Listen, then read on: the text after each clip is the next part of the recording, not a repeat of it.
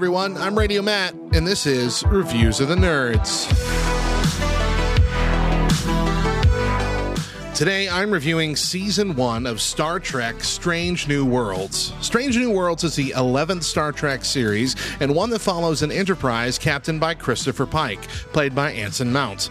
This show is technically a spin-off of Star Trek Discovery, as Mount's Pike was first featured there during Season 2, along with Ethan Peck's Spock and Rebecca Rummugin's character of Number 1. But aside from one bad experience that Christopher Pike had during his time on Discovery, not very much carries over to Strange New Worlds. In fact, Strange New Worlds feels a lot more like Star Trek from the 90s and 2000s than it does its current generation counterparts on Paramount+. And I must say, it feels like Star Trek is supposed to feel. Don't get me wrong, Discovery has been an interesting experiment. Picard has been fun and intense. Lower Decks is a great laugh and non-stop fan service, but Strange New Worlds is exactly the kind of show I think of when I hear the word Star Trek.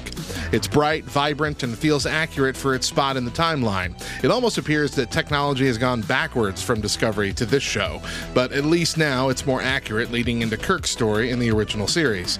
The episodes are less about giant, overarching storylines and more one-off adventures, with just a few threads that continue on. They even managed to pull off a story that feels like a holodeck-centered episode in a time before holodecks existed.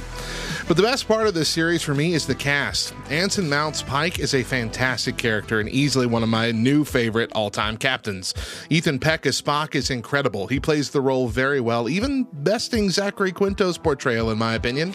There are also plenty of new characters to fall in love with, but perhaps the biggest surprise for me was how much I enjoyed following the story of a young Uhura, who spends the season on board for a training run. Celia Rose Gooding does a fantastic job developing the backstory of the Uhura character, as well as expressing her inability to decide if Starfleet is where she belongs. The show also feels more like classic Trek in the way it delivers the moral of the story.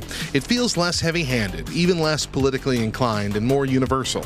There's even a good episode early on that supports holding on to a religious faith. Honestly, I could go on a while about why I love this show. The only thing I disliked was that the season is only 10 episodes long. I could do for a full 24-episode season, but I will take what I can get. Season 2 is coming next year. If you long for the feel of TNG, DS9, or Voyager with the aesthetics and technology of the original series, Strange New Worlds is the show for you. It streams exclusively on Paramount+. Once again, I'm Radio Matt, and remember, belief can be the difference between victory and defeat. Get a crew to believe in miracles.